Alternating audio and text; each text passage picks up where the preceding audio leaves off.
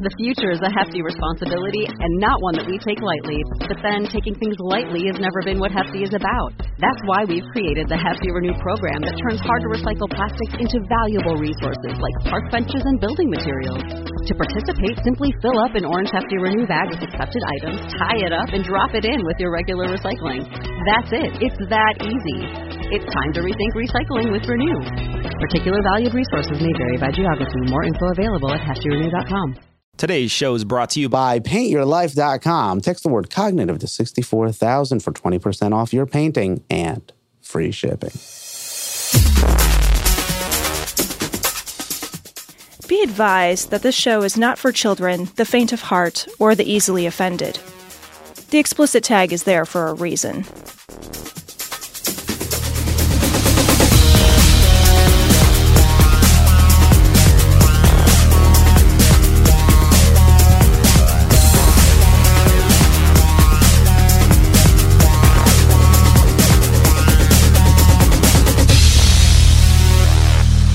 Recording live from Glory Hole Studios in Chicago and beyond. This is Cognitive Dissonance. Every episode we blast anyone who gets in our way. We bring critical thinking, skepticism, and irreverence to any topic that makes the news, makes it big, or makes us mad. It's skeptical, it's political, and there is no welcome at. This is episode 610. Cecil! Yeah. It's a big day. Is it? Happy anniversary. Oh, it is. Happy insurrectionversary. We are recording this on 1/6. We are. 22, which is exactly 1 year ago that violent conspiracy theorists broke into the fucking Capitol building, digging for papers for Nancy Pelosi. There gotta be here somewhere. There's gotta be something we can find. There's gotta be something in there. Yeah. Remember that wonderful day where on the Capitol steps, they erected a gallows to hang the vice president, Mike Pence, for doing his constitutional They literally duty. said out loud. Yeah. Well, only when they were chanting. Multiple times. And I think this is a quote, hang Mike Pence. And then they were going to hang Mike Pence. They were going to kill Pelosi. Well, they didn't say that. They eerily called out her name as they stalked the hallways. No. You're right, Tom. I'm overreacting. You beat one cop to death. Come on. And everybody's all worked out. First one's a gimme. Holy shit, man. Yeah, man. It's crazy. You turned me on to something this week. I don't know, fans of our show may also be fans of the New York Times Daily podcast. The Daily podcast, hit or miss sometimes. Depends on the topic, of course. Sometimes they are very... I feel like sometimes they are off. They miss the mark. But this time I think was really interesting. The first daily this week, it's a 3-parter on the insurrection. And the first one was a guy, a voice actor, 3 voice actors, basically reading the script of a guy who's being interrogated by the FBI who was caught. He actually turned himself in after the insurrection. He turned himself in.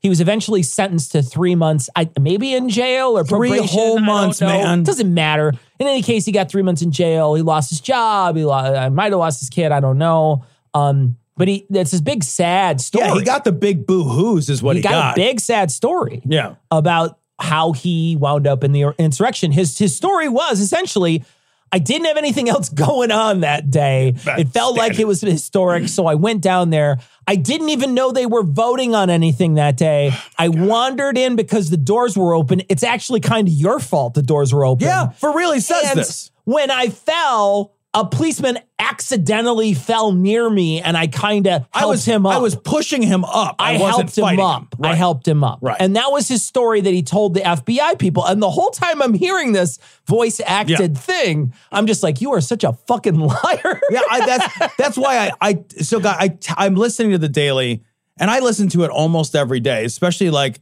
I usually will listen to the Daily when I'm driving back or driving to dropping off my stepdaughter at school. So I'll miss it if she doesn't have school, because then my whole routine is off, right? Yeah. So, but I'm in the car and I'm listening to it, and I texted Cecil at a stoplight because it's like, you gotta listen to this fucking thing, because it's making me so mad. Yeah. It was making me so mad because he's weaving this fucking tale of naivete that is such fucking boiled bullshit. It is absolutely the least plausible series of events.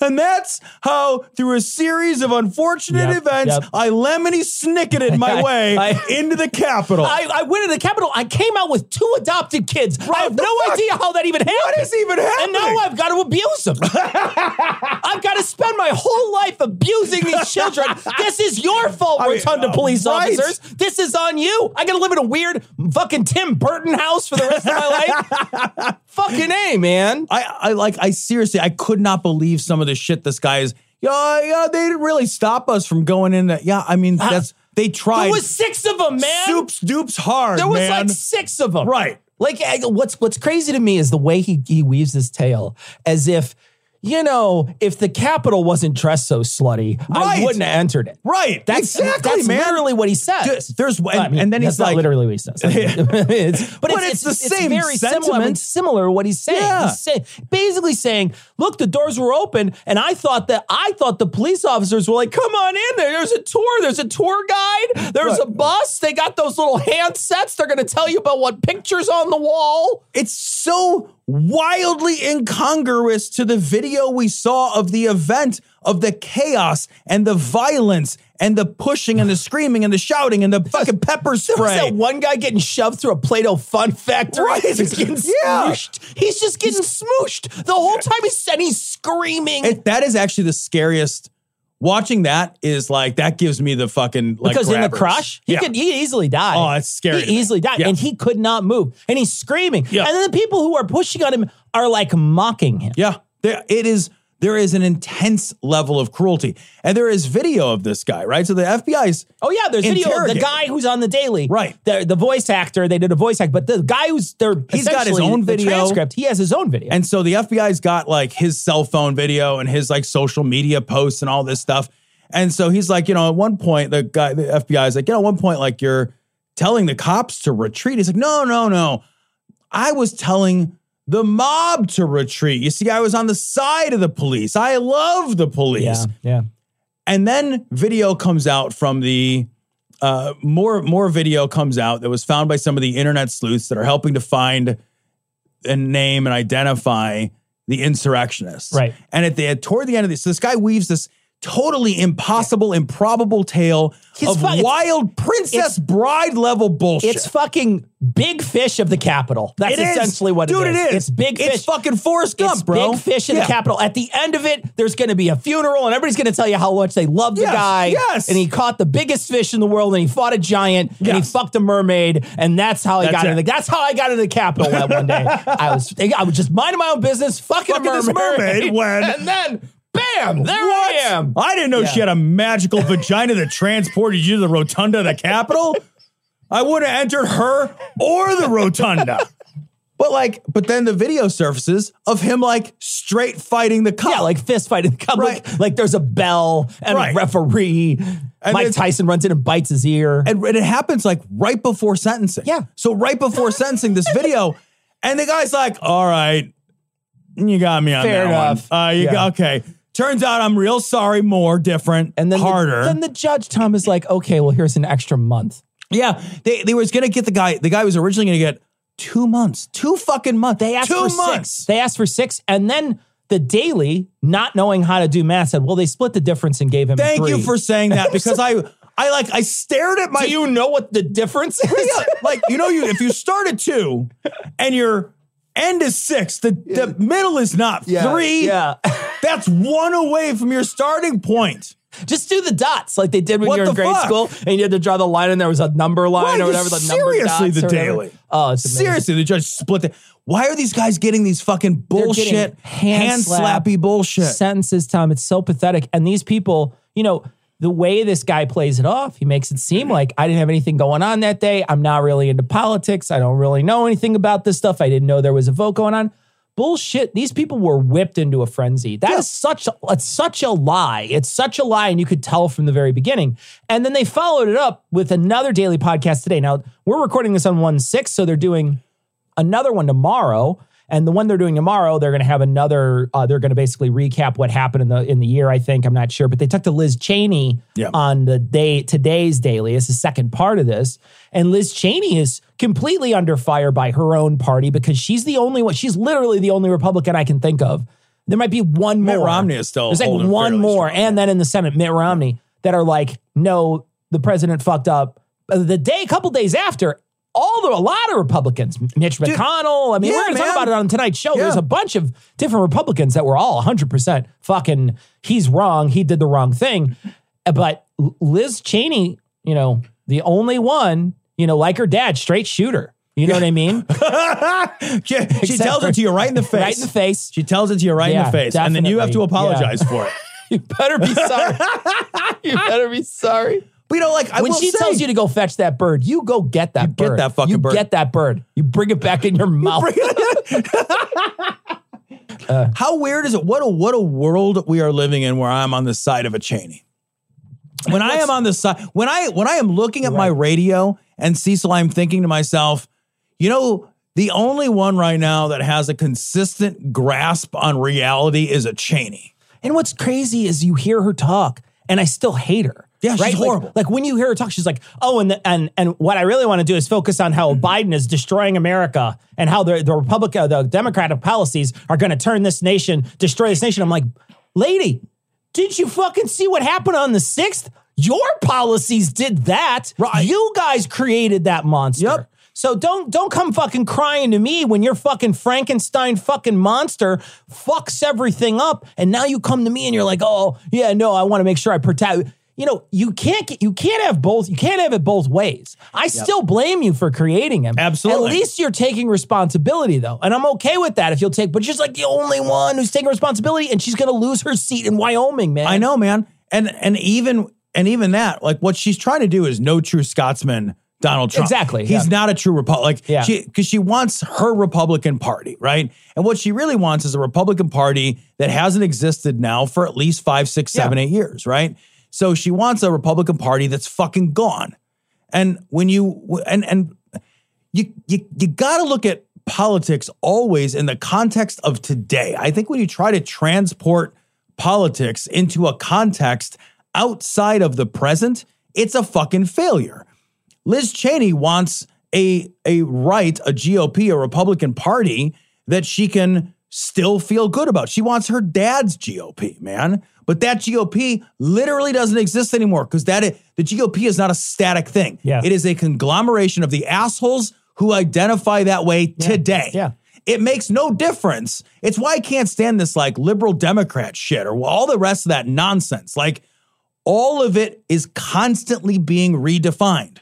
It is always redefined moment by moment, Congress by Congress, institution by institution. There is no such thing. There is no definitional a priori Republican Party, which exists as a fucking shining plinth for us all to compare ourselves to. It's not a platonic ideal. Right. It's not a GOP in the sky that we all look to and say we want to be like that. And it's also held together by the glue of Donald Trump. Yeah. I mean, let's not forget that Donald 100%. Trump for years poisoned the well on so many different things. He poisoned the well on discourse. He poisoned the well on voting. He poisoned the well on a lot of things. And these guys have not dropped those policies. None of them. None of them. So they're all still touting the same lies. And they're literally calling it in this fucking daily, the big lie. Yep. And Liz Cheney is one of the few that is like, he did what he was supposed to do, which was take it to court. Which I still disagree. I think especially when you hear those suits that were being brought in, where they're like, there's fucking nothing there. They're like written on the back of like a fucking like a Denny's placemat or whatever, and they ran it in and it's in crayon. Okay, I got to the middle of the maze, and that means that I'm president now. You have to crown me. You have to crown me a Burger King crown or whatever. But it's just a fucking like they basically brought in all these bullshit. And different states are trying to sue other states. Like I don't agree with her when she said in this daily where she essentially says they went through all the right channels. They didn't. They tried to game the system is what they tried to do. Really hard. And it didn't fucking work. Right. Because there wasn't any of that. Like, look, we can either do the Electoral College where it's It's handled by the states, which is what we did. And all the states came back with like pretty immaculate audits after the fact. Yep. So we can either do that or we could do popular vote, because guess what, dude? You lost fucking both of them, man. You lost bad. You lost both of them. Yep. So either fucking way. You want to do popular? Let's do popular. You want to do it the other? Because we can just forget about the states altogether and just do popular. I'm down. Let's do it. I'm fucking down. But the thing is, what they want is they wanted to go back and do it the House of Representatives way. Yep. And if they do it the House of Representatives way, they would have got Donald Trump in office. Because if they would have got it back to the House of Representatives, then the House would have done what because he even was though they controlled the House, they still wouldn't have had the ability to flip those states that would have given him those electoral votes, because they do it this gets like a weird fucking risk board thing they have to do. I don't even know. They have to tell mom to bring down egg rolls. You know. But anyway, so in any case, the Liz Cheney and this other one were very interesting, but it is, a year and nothing's happened. Dude, nothing like, and people are going to say, oh, the investigation is still ongoing. It is. And Merrick Garland came out this week, and Merrick Garland, to his credit, said, look, whether you're there or not, we're not stopping. We're going to stop at any level. We'll prosecute at any level. The January 6th commission is moving fairly swiftly. Yeah. Like they are, by all accounts, they are moving fairly swiftly. And there are like new revelations coming out all the time. So the texts and things, they're coming out like crazy. So let's talk about this story from the Huffington Post. A year later, GOP lawmakers still won't say if Joe Biden is actually president. So 147 Republican lawmakers voted to overturn the will of the American people in a democracy. Yeah. That's what happened. Yeah. The American people in a democracy fucking showed up to vote, and 147 Republicans said, we don't give a shit about democracy. We just want our power to be we just want to ensconce. Right. We want to ensconce this guy that we have already had in power. We want him to stay in power. Yeah. Even though he lost the popular vote by a more margin than most people lose, and he also lost the Electoral College by a large margin. He still lost both, and he failed.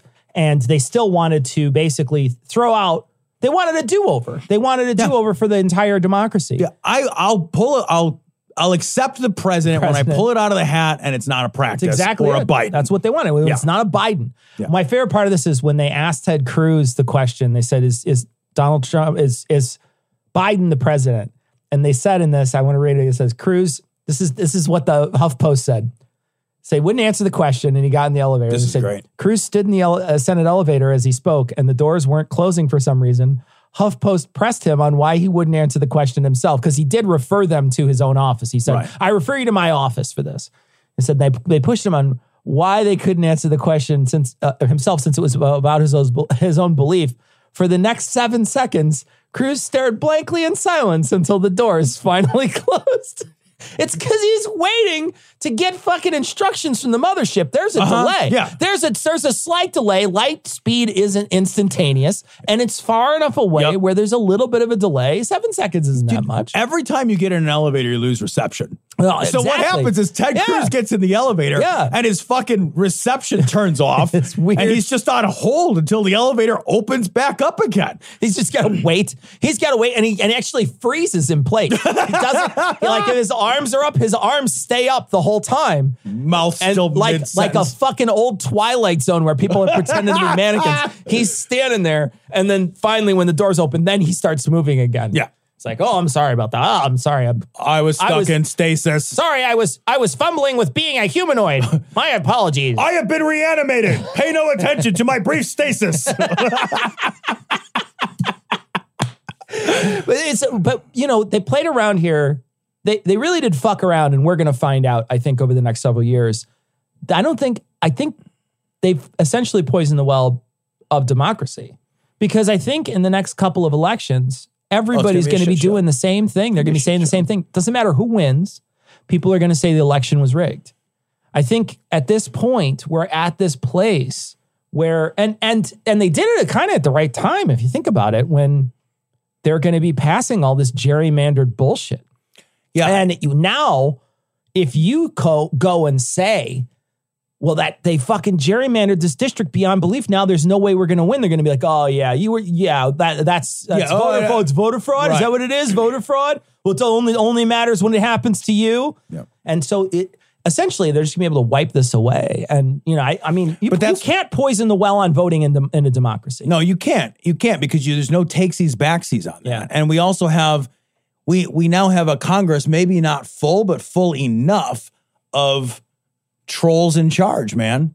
Yeah. Like we've entered a new phase of politics where trolling is now a methodology or almost a party, almost a political party. You've got this whole group of, Marjorie Taylor Greenes and Lauren Boeberts and Madison Cawthorns and Matt Gaetz and there's and Tommy Tuber or whatever fucking guy's name is. Or what is his fucking name? Tuberville. There you go. It's not Tuberville though, because we call him Tuberville, but it's something that's like Tuberville. It's even worse. It's even worse than Tuberville. It's Tuberville, which is worse. You've got that whole bag of assholes. Where you buy discount baths at Tuberville. Right. Welcome down to Tommy's Discount Tuberville. Down to Tuberville. It's Tuberville and Tuberville. We got tubs. We got tubers. We got anything you want. You can grow tubers in your tubs. He's just screaming at a microphone, spraying himself with a shower spray. Tuberville, come on down to Tuberville. Tuberville. Somehow I'm in Congress. No kidding, man. What the fuck? God damn. Well, MTG got taken off Twitter this week. She did? Oh, yeah. And so that actually, that's a, it's kind of a big story. It's not anything we were planning on talking about, but it is. Her personal account got taken down. Yeah. But her professional account hasn't yet been taken down. But it will. She was spreading COVID misinformation and you deserve it. I'm sorry, you deserve it. You just deserve it. That's not a place. We are too lenient when it comes to things like this. When it comes to this story about Ted Cruz, who won't be put on the spot to say a true thing, right? He won't let you ask him this question on a very simple answer. Is Biden the president or not? Refer to my office. We let these people get away with lying. We let them get away with lying and then lying again and then lying again and obfuscating the truth and avoiding the question. And then we let these people get away with, when it comes to public health, we let them get away with, subvert. How many Congress people have subverted public health, Cruz included, I know, throughout this entire pandemic? My name is McCoy. I'm a doctor. What am I, a doctor or a moon shuttle conductor? I'm a doctor, not a bricklayer. I'm a surgeon, not a psychiatrist. Look, I'm a doctor, not an escalator. Spock, give me a hand. I'm a doctor, not a mechanic. I'm a doctor, not an engineer. I'm a doctor, not a coal miner. You keep saying that. Are you a doctor, aren't you? I don't know.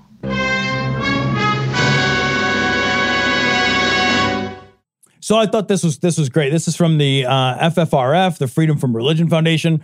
Retract dangerous anti-vax religious advice. So I want to read what Senator Ron Johnson, and to be clear, Senator Ron Johnson's from Wisconsin. He gets a lot of credibility because he's got a doctor in front of his name. He's a fucking eye doctor. Okay, all right. I'm not saying there's anything wrong with being an eye doctor, but I'm saying that he's not an epidemiologist. Sure. Right?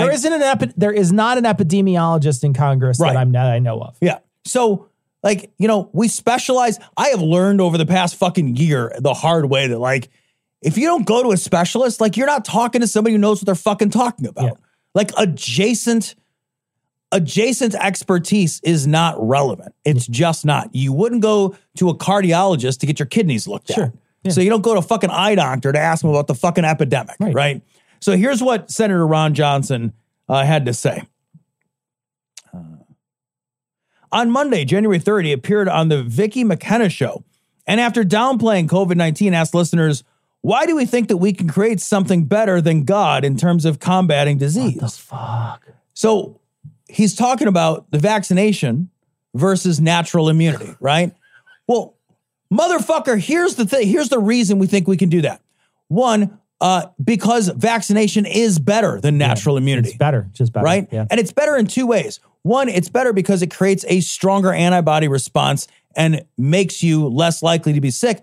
But most importantly, you don't have to get sick in the first place, you stupid motherfucker. You don't have to go through the actual sickness. Right. And you can get immune from it. What?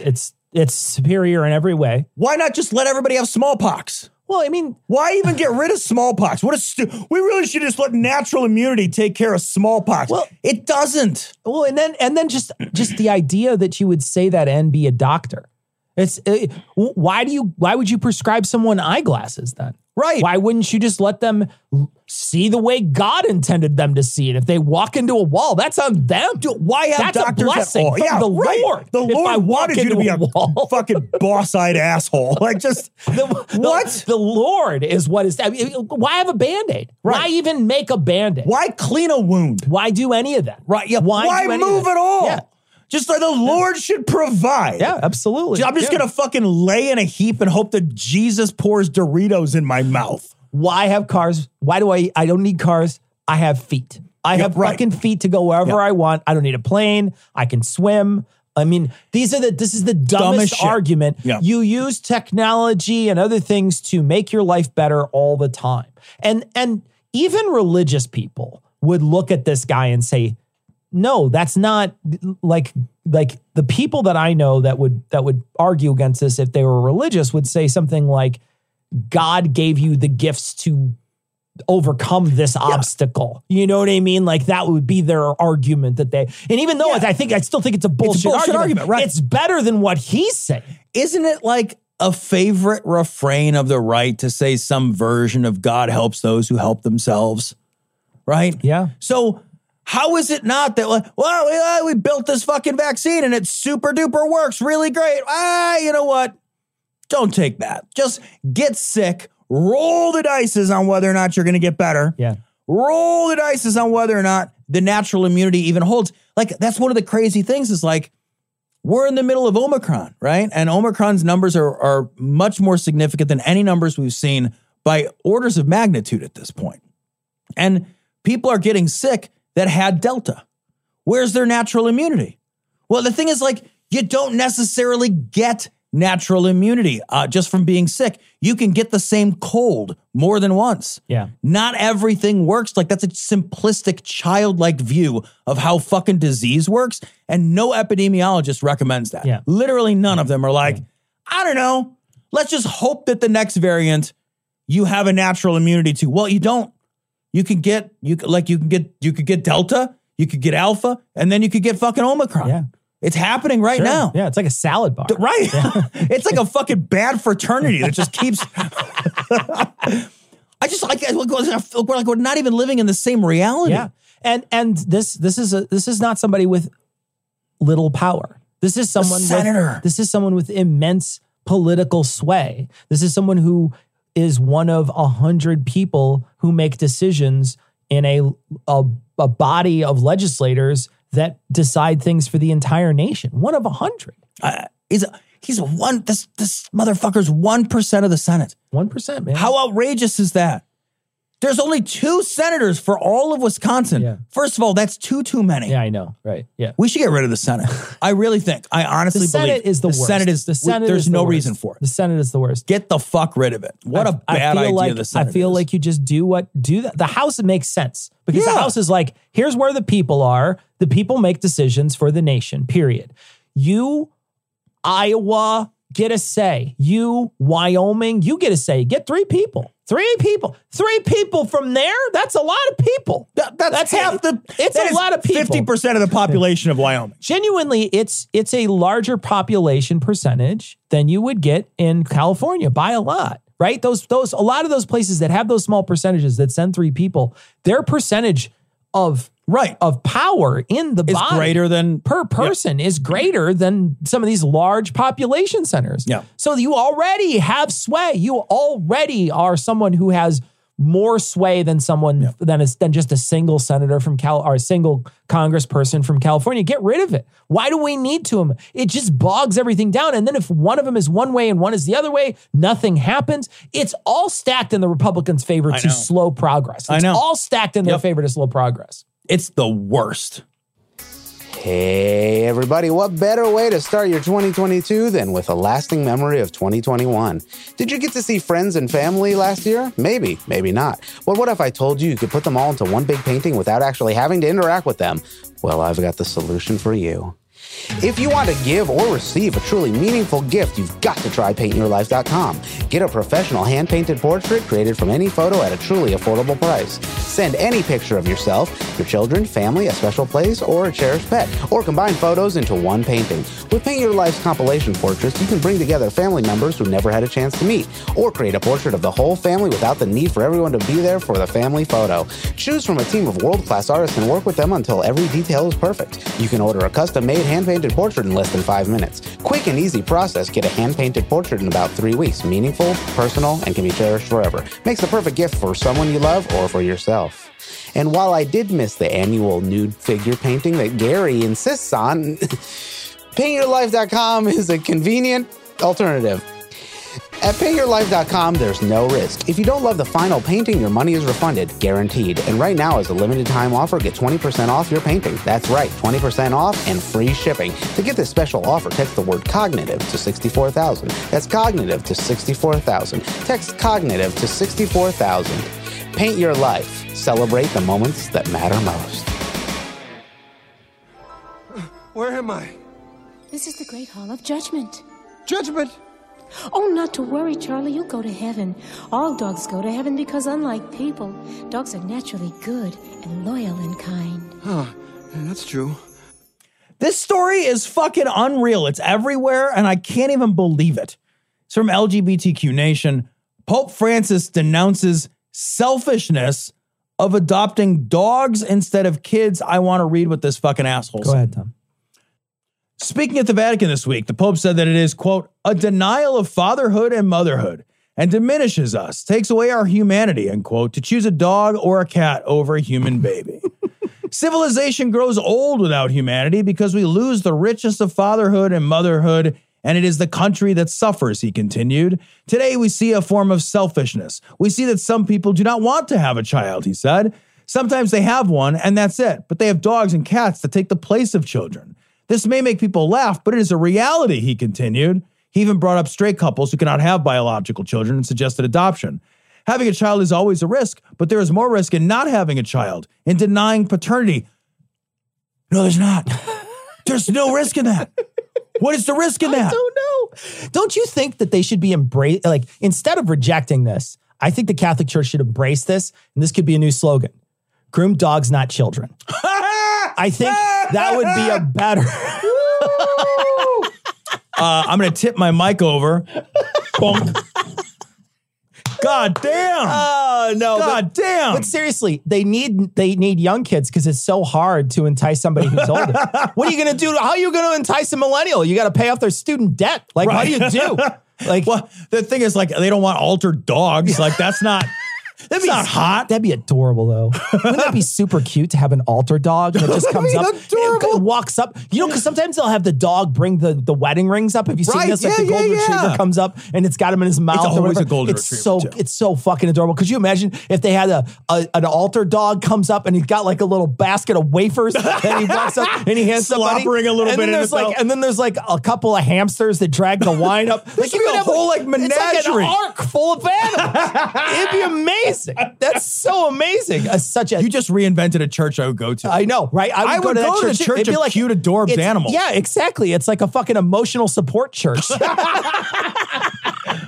Why do they all have a vestment that says "Do not pet"? I know. They really need one, though, don't they? Right? They should put those on the fucking kids. Put those on the kids. Put those on the altar boys. Maybe the Pope and the Catholic Church shouldn't be calling for more kids to come. You know? It's a bad idea. Like, it's a bad idea. A lot of this story's a bad idea. Everything about this story is a bad idea. I recognize that this is not just a popism, and this is certainly a Catholic churchism, right? Yes, one of the reasons why, when I first met my wife, she was a Catholic. And one of the reasons why she's not a Catholic anymore is, you know, I think over the years, just, you know, me and her talking about religion has made her think a lot more deeply about whether or not it's true, right? Sure, you know, having those conversations makes you wonder whether or not it's true. But another reason that she turned away from it, something that I talked about on the show when it happened, was the church had basically said, if you don't procreate, her priest literally told her, if you don't procreate, you guys should get your marriage annulled. Your marriage isn't worthwhile in the church, because my wife was considering not having children. She was like, I don't think I want to have children. And they said, you should just get your marriage annulled then. And she realized that what they want is a baby factory. What they want is they want to turn all women into baby factories, and they don't want to listen to what they have to say about whether or not they want to have their own autonomy or they want to live. I don't begrudge, of course, anybody for having children. Have all the children you want, but I'm a child-free guy, and I'm very happily child-free, like very happily child-free. So the idea that somebody outside is going to look inside of my life and make judgments on that, I mean, no, that's what the church is for. Right. Let's be honest. That's what the church is for. But like the idea that someone was going to do that was too oppressive, and that made her leave the church. So this is something that they recognize they're not filling up like they used to. The numbers are going down. The numbers are going down. And you also look at how many Americans become priests. It's a very low number. It's like none. It's very, very low number. And the same thing goes for nuns. Right. Nuns don't, there's like few, none of them. Very none. There's few of them. And most of the people that are priests here in the United States or that are young are coming from other countries. So that they're not refilling in that sense, because many of these seminaries closed down. They're just 100% closed down. Oh yeah, man. And then now you're looking at fewer and fewer people in the pews. We talked a couple of weeks ago about how the nuns is the biggest thing. And he's talking about what he wants is he's not talking about me. He doesn't care that I have a fucking cat or two cats. Yeah. He cares that the lady who comes to his church isn't shitting out kids and putting them there so that he can indoctrinate them. Right. Well, that's the thing, is that for generations, it used to be that you gave one of your kids to the church. Yeah, you had to tie the kid. Right. Yeah. So, you have like 43 kids or something, and like the one you like the least, like you ship off to the church or whatever. And no one's doing that anymore because that's a garbage practice. And people, like, there's so many reasons for it.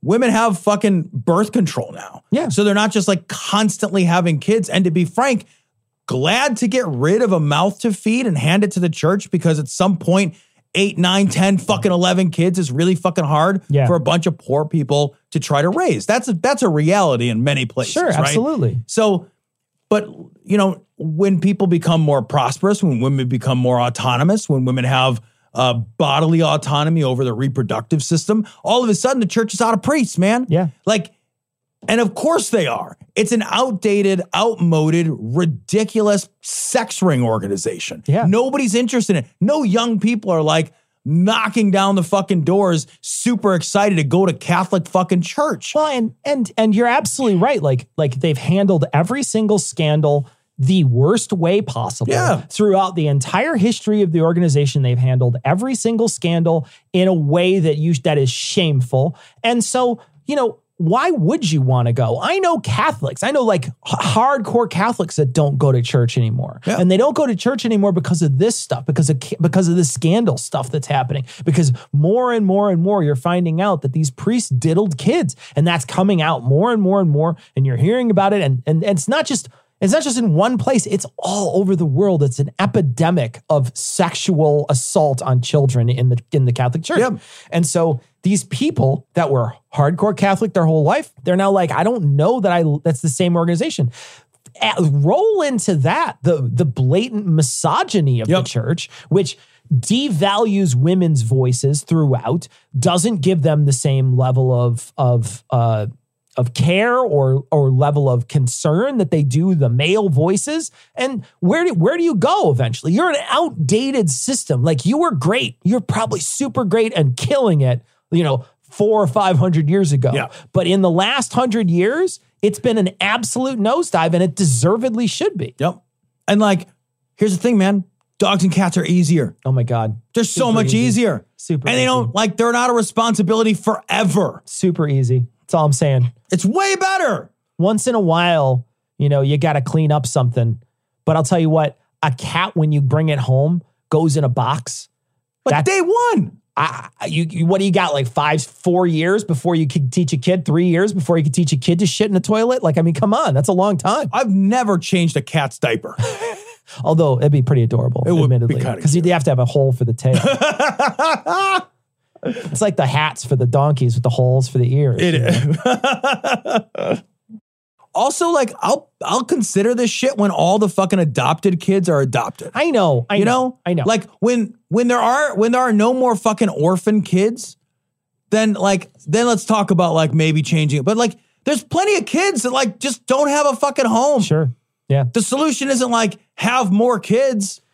Yeah. I wonder if you're an adoptive parent, if you can be like one of those people who yell at other people that have kids, like the people who yell at people who buy dogs or whatever. Oh. I wonder if you could have like a little. Oh, yeah. A little. Why did you rescue? Why didn't you rescue? Why didn't you rescue a kid? You should have rescued. Did you go to a shelter for that kid? A shelter for your kid. I've never seen you act. Oh, really? Ta-da! I've been lying the whole time! Oh! Good, you admitted it. That was acting. What I just tried right there was acting. I said I was lying and that wasn't even true. That was acting. All right? So, I'm good. How are you feeling about all of what I'm doing? Did you like that? Did you think that was good? Tell me I'm good. Tell me it was good. Tell me I'm good. Tell me I'm good. Tell me that was good. Tell me I'm good. Tell me I'm good. Tell me I'm good. Tell me I'm good. Tell me I'm good. Tell me I'm good. Tell me I'm good. Tell me I'm good. Thank you. Is it that hard? What is happening? Sister comes from Huffington Post. GOP group calls out Trump's enablers in Congress by name in scathing Fox News ad. What I love about this ad the most is where it's being aired. This is being aired on Fox and Friends, Tucker Carlson, and Hannity. And here's the ad. I'm going to play it so you can hear it. The president bears responsibility for Wednesday's attack on Congress. President Trump is responsible.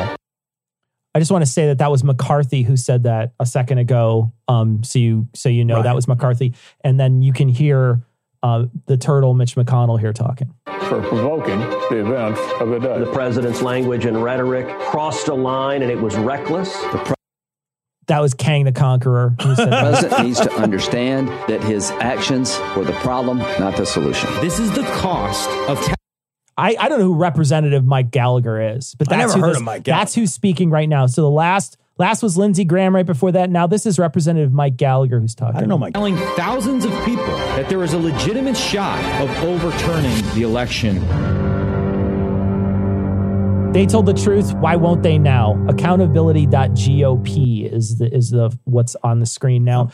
And this is something we alluded to in the beginning, but really many people were talking out about. I mean, I don't know if you remember, but Mitt Romney, the day of, came back and he had written a speech and was just on fire attacking Trump. And then the next day, Mitch McConnell went after Trump. Everybody went after Trump, and then they changed their tune. Yeah, I think what these cowardly motherfuckers were and always do is they're always trying to read the room. Yeah. And they're just shifting to wherever they think the wind is going to blow. You're right. So I think January 6th happened and they're like, holy shit, the people are not going to stand for that. We've got to condemn it. We got to get out here. You know, people are going to turn. This is going to be the thing. This is going to be the thing that breaks Trump. So let's make sure that we divorce ourselves from this chaos and this mess. And then when inexplicably it didn't have any effect on Trump. Yeah. Or his like popularity among the fucking credulous dipshits and the fucking brainwashed assholes who continue to fucking roll their fucking trucks around, let's go Brandoning their way through their lives. They read the room again. Yeah. And they checked the way the wind was blowing. And now they're just like, but they're such fucking hypocritical cowards. These are human opinion polls. Yes. That's what they just walk around. They have no real convictions of their own. All they are trying to do is mimic the people around them. You know, and it's funny too, because in that, again, I'm going to refer to the beginning of the show when we were talking about Liz Cheney. There's a part where they play a tape of Matt Gaetz flying to Wyoming, and he flies to give a speech there for one of the people that are running against Liz Cheney in Wyoming. And he even said, how is she talking about the will of the people? She isn't going for the will of the people. She's going for this other thing. And you're like, yeah, no, she's going for the rule of law. Right. Like there's a difference. Like the will of the people up here is a garbage will. It's not a real will. Yeah. It's a cult of personality will. Yeah, he's like, you're not. How can she represent the people? She's a representative, and it's like, well, but look, if I'm sitting in a room, and everybody in that room walks in and says water isn't wet and the sky isn't blue. Yeah. It does not change the fact that water is wet and the sky is fucking blue. Yep. Some things happened. Some things are true. You can't. Trump has convinced a huge segment of the population, Cecil, that if you just say it enough and forcefully, that true things aren't true, that things that happened didn't occur, that, you know what I mean? He did it. You saw it in the very beginning of his presidency. You saw it when he declared that he had the biggest crowd that ever was, and he didn't, and he just kept saying it anyway. And then fucking Charlottesville happened, and he just tried to repaint that entire narrative and just tried to say different things, like louder and more. Sure. And I think we're at this incredibly, and I don't want to overstate it, but I believe it. I think we are at this wildly existentially dangerous place in politics, in our country's history, in our world's history, in our social history, where if we allow reality to become defined by the strength of the voices who scream it at us, we are fucked and we never get it back. We'll never be okay from that. And the problem is that we don't have a way to silence liars. And when somebody lies, we need a way to stop them and be like, no, that's a lie. There's a difference between opinions, right? You can have those differences of opinions, but to say a lie, a blatant lie, you're like, no, the evidence says that's not true. So you can't say that anymore. You just can't say that. That's not a true thing. You cannot lie. And I don't know how to fix it. And what happened is that up until that point, there was a public shaming where people would be like, oh my God, can you believe that guy lied like that? And you get called out on it and there's a public shaming. It never affected Trump for a second. He never lost stride. He never looks back and he never pays attention to the people who are trying to shame him for lying. He was caught. What did they say? It was tens of thousands of lies he made while he was in office. He drew magic marker on a national weather survey map. I know. He drew magic marker just so he wouldn't be wrong. So his lie could be real. He's a liar. And the problem is that people let that happen, and the right sees it works. They see that it works. They see that it works, and they're not going to stop using it. Yeah, that's what I was talking about before. It's become this like political party or this political strategy where trolling has become. I really think it's an extension that is so fucking dangerous. Like I can't think of anything honestly more dangerous. Look at how it's shaped the pandemic. Look at the fact that we still have a pandemic. Yeah. Look at how it shaped all of that. And it shaped the election. It shaped the pandemic. It shaped how people viewed the BLM marches. It shaped all that everything, stuff. It shaped everything. And it's going to continue to do it.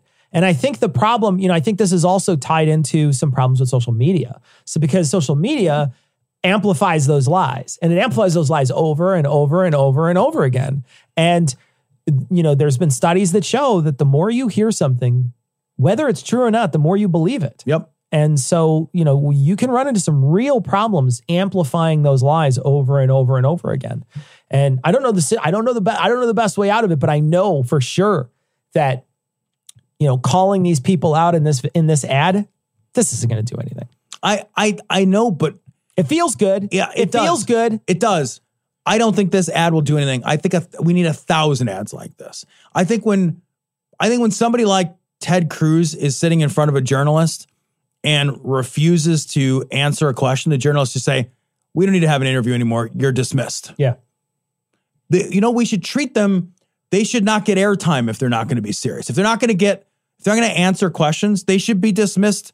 I'm sorry. No, I'm not going to have you on anymore. Yeah. You remember when we had that crazy fucking Republican atheist lady? Yeah. And you hung up on her. I did. Yeah. Because she wasn't a serious person worth spending time with. She was not a serious person. And that's why we hung up on her. She blamed George Soros for science or something. Right. And I was like, that's fucking stupid. bonkers. You're an idiot. I hung up on you. Journalism needs to hold people to account. Yeah. And if they refuse to be held to account, journalism needs to refuse to give them the time of day. Yeah. That's it. That's it. The Marjorie Taylor Greene thing we talked about earlier, like she got kicked off of Twitter on her personal account. And I think that was intentional. right? She had five strikes before she got kicked off. But she gets to keep her congressional one. Thank you. She loses her personal one. So what she gets is she still gets access to Twitter whenever she wants it. And then she also gets to be somebody who gets to go to Telegram and Signal and be the martyr who got kicked off of Twitter. Got kicked off, yeah. It's all winning for these people. Yeah. If truth is something that we are willing to sacrifice to a narrative of convenience, we are absolutely boned, man. Yeah. And like the institutions of power are our institutions of journalism. They're the Twitters, they're the Facebooks, they're the Fox News and the CNNs. They're ads like this. Like, we need to keep showing people their own words. Yeah. And every time someone talks, like, I'm sorry, this is what you said. Yeah. If you don't address this, this interview's over. Yeah. Anything else, we're fucked. It's like I said last week, using that voter ID thing against the Republicans. If you say it enough and you keep saying, I wanted voter ID, even though you didn't want voter ID, which you wanted was if I was a Democrat and I was pushing it, I would want something that would be like voter ID and name, but it would be so accommodating to everyone that there's no way a Republican would vote for it. And then I would just say it over and over and over again that I wanted voter ID. I would do exactly what they're doing to everyone else. I would do the exact same thing they're doing. But I just don't know that that's not the right path. Right. But it feels like that's the only path. It feels like there's no way back up that cliff. No, because like we've got a national gaslighting party. Yeah. Yeah. Like we're fucking being gaslit every fucking day. That's why I feel crazy all the time. Me too. Like I texted you this week. I was like, I feel crazy all the time because we're being gaslit constantly by these people who are telling us that the sky isn't blue and that water isn't wet and that January 6th wasn't an insurrection. Yeah. And that they didn't condemn it themselves on January 7th. And they did. And like, there's tape of them doing it. Really like clearly and unequivocally. Yeah. You see this right here? This is a book. And books are for nerds. So for this week for Cogdis Book Club, we are nearing the end of this book. This is chapter 22, Significance Junkies in Demon Haunted World by Carl Sagan. I want to say there's 25 chapters. Let me look real quick. 26 maybe? There's 25 chapters, so 3 more after this. This starts out very much talking about a dead medium. Yeah. So yes. It 100% starts talking about the dangers of television and how bad television is and how bad it rots your brain and yada, yada, yada. And I'm thinking, oh, you sweet, poor summer child. You have no idea what the internet's going to do to your brain. You have no idea what the internet's going to do to our attention span. You have no idea what the internet's going to do to any of that stuff. So, I mean, it's really just talking about how TV, could be a lot more about learning. There could be a lot more learning involved. And he spends a good deal amount of time talking about sports because I think it's an important connection for a lot of people to, media as sports. Many people, I know you're not a sports guy, but there's a lot of people who really do enjoy sports. And I, in particular, very much like sports. I got a chance to hear him talk about geometry and basketball, which I really thought was cool. And so he's talking about basketball in this. And I'm a big basketball fan myself. And so it was great to hear that sort of thing. And talking about, how people sort of intuitively understand some of these very complex ideas like statistics and, geometry and all this, it's drag. And, when you talk about in football, how you have to lead people and how they understand the acceleration and all, there's all these very complicated things that you need to understand in order to do sports well. And then to commentate it, you could also talk about it. But I think he also should understand that, most people are there to just watch a big hit or a big play. They're not there to learn something. Right. And he really wants to try to turn television into something that we should learn about. And so he spends a lot of time in this chapter talking about pretty much a dead medium. I mean, but when was the last time you sat down, to watch TV at a scheduled time? I know that, it's a silly thing to think, but when he was writing, that's what you did. The only way you could get around that was like programming your VCR to like come on at a certain time and go off at a certain time, and you had to have it perfect and whatever, and you had to like set up the timer, and you never trusted it. You never trusted it. You always had to walk back in and be like, "Is it gone? Okay, it's recording." Right. But that was the only real way around it. TiVo in the early 2000s showed up, and that sort of changed things with DVRs. But for the most part, when something came on TV, you sat down to watch it. Yep. Tuesday night was Dallas. You watched Dallas on Tuesday nights. I remember The Simpsons was on Sundays at 7 o'clock. Yeah. And I did not have plans Sundays at 7 because that's what time The Simpsons were on. I was a huge Simpsons guy. And like, I wouldn't work.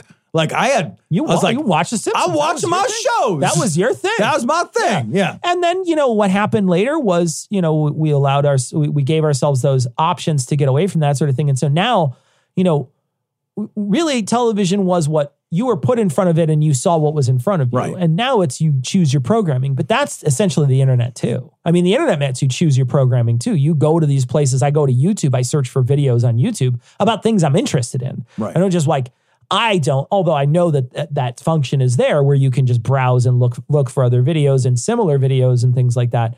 But I go and search for what I want, and that's what I do on TV too. I search for what I want and I record it. And so but he's very much talking about this medium and how it could be better. And I was thinking about the sports thing because, my family, for example, we're exclusively on demand. So we only have streaming services. But so many people watch sports. That's the only way TV remains relevant, right? Sports TV is like sports. That game is on when that game is on. Yeah, you could watch it later, but you don't want spoilers. You don't want someone to drop the game. Like if there was going to be any, and this is the part where I'm going to bag on Carl for a minute. If there was going to be any way to interject science and the love of learning into television, it would have to be integrated into live sports programming, right? Otherwise, we're now in an on-demand world. Yeah. And people have to demand it. Yeah. And what I think Carl fundamentally doesn't understand about people, Carl has a tremendous love of learning as its own wonder, desirable thing. He's got a wonder about things, about everything. I believe from reading this book that he overstates the general populace's love of learning to learn. His mindset, in some ways, he thinks is ubiquitous. Yes. And I don't think his universalization is accurate. Yeah. I think kids love to learn in general, but I think they love to learn when it feels like play. I think people like to learn when it feels easy and comfortable. And then there are some people like Carl and many other people I know personally, but many people I know are very much the opposite. That they're not looking to spend their time being challenged, doing difficult things, seeking out that which is, I don't think people are that into it, man. I think we sneak learning into things. Yeah. And that's how a lot of educational shit happens. And I think that's why a lot of messages are really dangerous because most of us get all of our messaging accidentally. And that's how we get all of our learnings. Yeah. And we learn the wrong things. Yeah, accidental stuff's really bad for you. He spends a little time talking about some of those mystery shows from back then. And again, like unsolved mysteries and stuff. And I stop myself and think, man, you would be appalled. He would be genuinely appalled. Could you imagine watching Ghost Hunters? Oh my God. Could you imagine him watching the cryptid guy screaming the yodeling at fucking Sasquatch or whatever? Yep. Like, and those, and watch any of those shows and listen to the language that they use. There's never a moment of doubt in any of those shows that those things exist and that those things are real. Yeah. And even in the Ghost Hunters shows, they've stolen the Mythbusters format where they'll go into a quote unquote haunted place and they'll walk in and then they'll say, oh, that door was open and that's what blew that thing. And then they'll put a busted on the thing so that they're saying in some ways that they are busting. So they're creating some credibility. They're creating credibility, but they're still walking in there 100% credulous, believing in spirits, believing in EVP. They hear an EVP and that to them is, if they hear anything on an EVP, a mouse can fart on an EVP and you turn that up and it sounds like fucking a demon. It sounds like a demon from hell. And it just and they will say, oh, that's perfect. That's ironclad. And your brain does this thing too when you watch those. If you don't hear something or if you hear something and you don't see the writing underneath it, like a subtitle, sometimes you can't hear it, understand it at all. But if the moment the subtitle's in there, it's clear as day. Yeah. And they do that with those EVPs where they'll put like help me or something on there. But that's what it sounds like. but it doesn't, but instead they're saying, help me. And they'll be like, but that's not what, it doesn't sound like that at all. It literally sounds nothing like help me. Turn your face away from the screen and try to figure out what it's saying in comparison. But it's just static and a smashing sound. It doesn't do anything. At the end of this, he talks about what would be fun TV shows. And I think that they would be fun TV shows for Carl. I think so too, I think man. They'd be fun TV shows for Carl, but I thought about these and I was trying to think about these. I was trying to think about these in a YouTube world. And I was like, would any of these be good YouTube channels? Dude, hold on a second. Carl Sagan looking at YouTube would fucking kill himself. I imagine. So here's a short list. I'm not going to read them all. The wonders and methods, he's got a bulleted list, possibilities of how we could do science and television. Let's just presume these would be YouTube channels. And then there might be, and someone may surprise me this week and send me a message and be like, this is actually a YouTube channel. And there is. And it's massively popular. And it could be. There's a very good possibility. I don't know. I have no idea. I am looking at you skeptically, but I believe. I know. The wonders and methods of science routinely presented on news and talk programs. That's real human drama in the process of discovery. A series called Solved Mysteries in which sorry, I know anyway, but one of the things he says is solved mysteries, and he says including puzzling cases in forensic medicine and epidemiology. But I want to stop there and be like, yeah, but a lot of forensic science is garbage, right? So there's a lot that we've presumed is real, and all those forensic files things, we all presume that stuff is real. But once you dig into a lot of that's just shit. Once they got reviewed as an actual, we did a deep dive on this. Once they got reviewed as like an actual scientists were like, shut the fuck up. That's not real.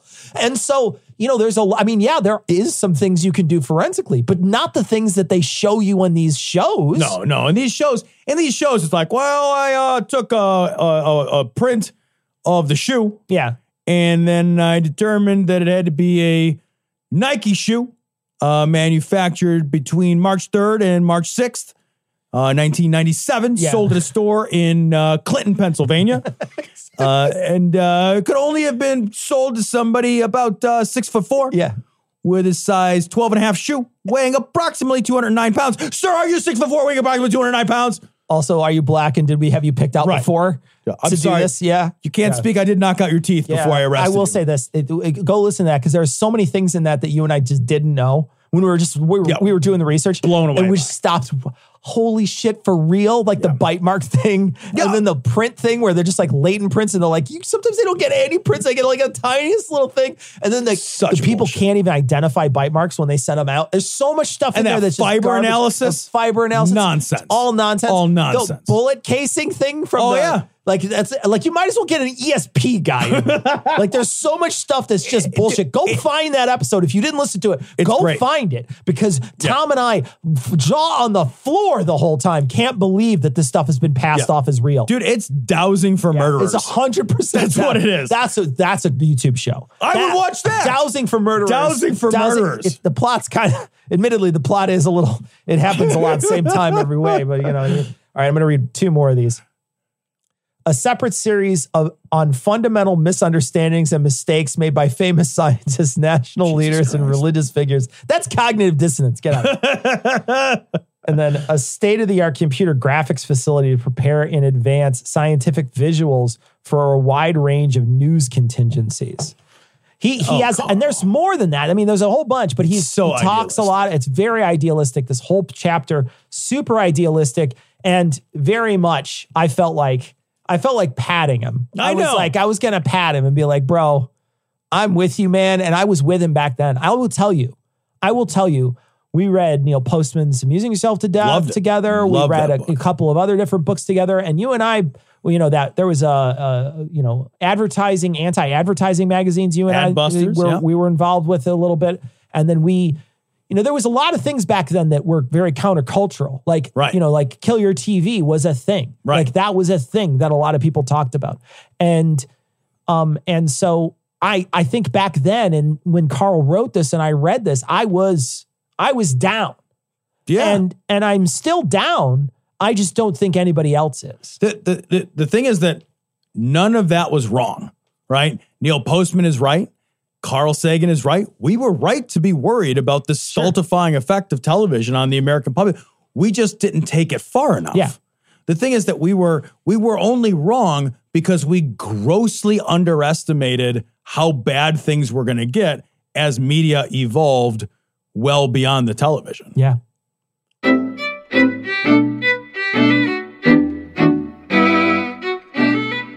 So we would like to thank our patrons. Of course, we'd like to thank all our patrons, but we'd like to thank our newest patrons, Oh Really Radio, Jai, Natalie, Tantalon, Cordy, and people who up their pledges, patron saint of the No Wipe Bowel Movement. Jesus.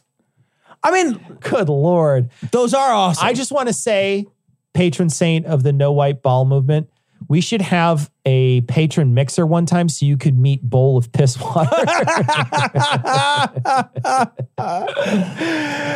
Thank you guys so much, though. Genuinely, really thank you. And we wanted to let people know that this last couple weeks ago on stream, we did an Ian commercial review. So if you like Ian's commercials, we did a review of Ian's, like half of Ian's commercials that were in a bracket, and we had the audience pick which ones won.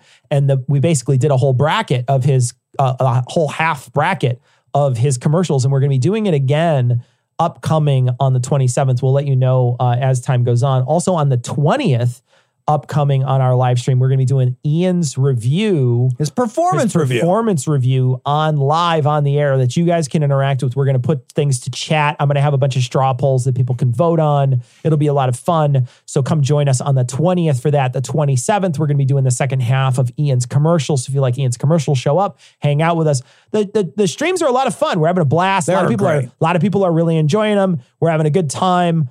So come check them out. They are every Thursday night, 9 p.m. Central Time. That is on Twitch, on YouTube, and on Facebook. And if you miss them live, you can watch them on YouTube after the fact. Yeah, and on Twitch too for like a week. So you can watch them there. And on Facebook, I think they live on. So, give them a watch, and you guys can still comment. We'll still read your comments. So on this week's episode notes, so if you go to dissonancepod.com and you click on this week's show, this is 610. You will see in the notes, there's a survey. Tom and I are wondering broadly from the audience, a couple of questions about whether or not you guys are enjoying Cogdis Book Club. There's going to be a couple questions on there. I haven't actually made the survey yet, but my suspicion is the questions will be like, do you like it? There'll probably be a sliding type scale of how much you like the segment that we're doing on Demon Haunted World. And what books, whether or not you like this particular version of it, or if you like the David Icke better. And then probably we'll ask you like ways to improve it, like some open-ended questions. Please take a minute and just go to, fill the survey out. This is part of the show that's just been added. Most of the show isn't up for debate. Most of the show we've been doing it 600 times. We're going to keep doing it. Exactly. We do what we do. But this is a newer portion of the show, and we're looking for feedback from people, whether or not this is something we keep in the show or we keep doing it. We're probably going to be asking. We'll probably have a patron poll soon to figure out what books we're going to do, and we're actually going to talk about some books tonight. In the email section, but I just want to let you know, take a look at this last week's episode notes so you can take a look at this survey, and then you can figure out whether or not you want to, just participate in it with us, and just let us know whether or not you like this segment. We got a couple of suggestions for books. This one is from Doug, and Doug says, well, you guys should maybe read Manufacturing Consent by Noam Chomsky. I think I read this, although I don't know that I remember. I read a couple Chomsky books, but I don't know if this is one of them. It's funny that you say that, because I think I saw a documentary. There's a Manufacturing Consent documentary. Okay. And I know that I've seen that. And I know that I saw Chomsky speak regarding manufacturing consent at Southern Illinois.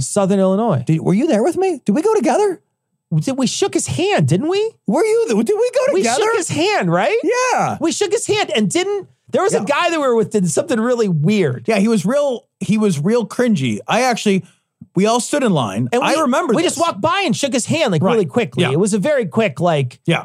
But somebody we were with, I remember the comment he made. It was an extraordinarily cringy comment. He spoke so slow. Yeah. What I remember about Chomsky is how slow he talked. Like, I remember sitting there just being like, he could finish this sentence eventually. It was very slow. I remember he was old back then. Yeah. Is he still alive? He's still alive, dude. Wow. Yeah. I remember meeting him though. And I remember him standing there awkwardly against the wall and he was just leaning back against the wall. And there's so many people coming up, like, genuinely, I think there's a lot of people who probably really liked him. Really really admire him. And they said some stuff. But it's just like, I didn't know him and I only knew him because the other guys knew him. So I was just like, cool speech, bro. Well, I also hate, like, especially with intellectuals, like, I don't want to meet them. I dislike meeting people like that. I don't want to do it. I don't want to shake their hands. I don't like that part. Like, for me, I divorce the ideas from the person. Like, the ideas are what's important to me. The person, like, I don't want to, like, we're not getting to know each other. Yeah. Two, like, this is not the important part of your ideas. Your ideas are important so I have always disliked that meet and greet stuff. Like, I hate it so much, actually. So I remember standing in that line being like, I don't want to be here so much. Oh, what I remember too is you and I went to go see on the opening night downtown. We saw Howard Zinn's Can't Stand Still on a Moving Train or something like that. I don't remember what it's called. It's a really bad movie. But it was a movie that we thought, because we had read Zinn's People's History. And we were both like, wow, there's a lot of stuff in here that, you know, is out of the history books. And it just felt like such a groundbreaking work for both of us. We went to go see it and it's all this cult of personality. I remember you asked the question and they're just like, yeah, we like him. Yeah, I remember the directors were there and I'm like, how do you make a movie like this and avoid this sort of fawning cult of personality problem? And they're just like, we like Howard Zinn. Yeah. I'm just like, I don't want to be here anymore. I know. Same thing. We both walked down. We were like, this sucked. This was the worst thing I've ever seen. It was terrible. I've never watched it again. Yeah. We saw that. We saw it at the Siskel. We saw it at the Siskel. We did. We saw it at the Siskel. We saw the Derrida movie there, too. I hated Derrida movie as well. Why do we watch intellectual movies? It's the worst. We stopped. Yeah, it's the worst. Okay, so another person said, this one is from re-examining my ethics after playing Assassin's Creed Odyssey. I like that name. That patron name is great. Book suggestion, The Founding Myth Why Christian Nationalism is Un-American by Andrew Siddell, the Freedom from Religion Foundation attorney. So that's a possibility. That's interesting. You know, like that's an interesting book. I wonder too, though, like some of these like really very easily secular books, I don't know that I'm going to get a ton out of that. Maybe I will. Maybe there's history in there that I didn't know. I'm not sure. I'm not going to throw away your idea, but I think about it and I think like, I really kind of want to read something that excites me. You know what I mean? That like, I don't want to read something that rhymes with everything I already know. Yeah. Yeah. You know, it feels like something something I know already. Yeah. Tim says, book suggestion, Speak of the Devil, How the Satanic Temple is Changing the Way We Talk About Religion. Now, that might be interesting because that would really explore a lot of that because I don't know a lot about them. So that might be interesting too. Tango O says, Radley Balco's Rise of the Warrior Cop. Guys, I would love to get Radley Balco on the show just to talk to him. It was such a good book. I think Tom would really enjoy this book. But yeah, that might be an interesting book to put on there because that one is really eye-opening. Talks about the history of the police working this way up until like all the drug war stuff and how they got all their money and just like how it corrupted everything. It's a really good book. I should read it no matter what. Yeah. So yeah, we got some good suggestions. We'll definitely look into it. So, catch us on stream. Like we said, the 20th and the 27th. The 20th is Ian's review. The 27th is we're going to go over some commercials that Ian did. So check it out. Come hang out with us on stream. It'll be a good time.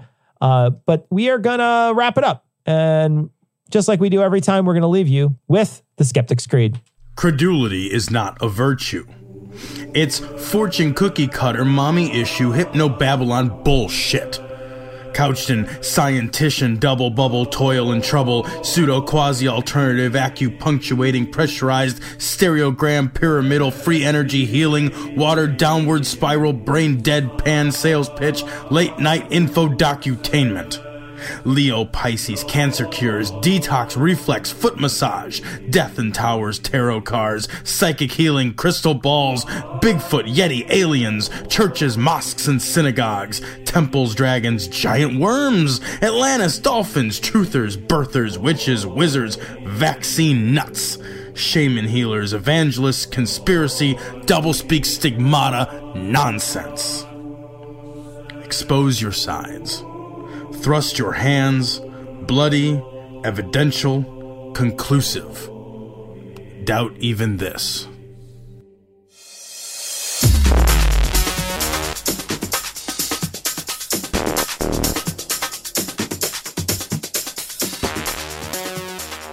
The opinions and information provided on this podcast are intended for entertainment purposes only.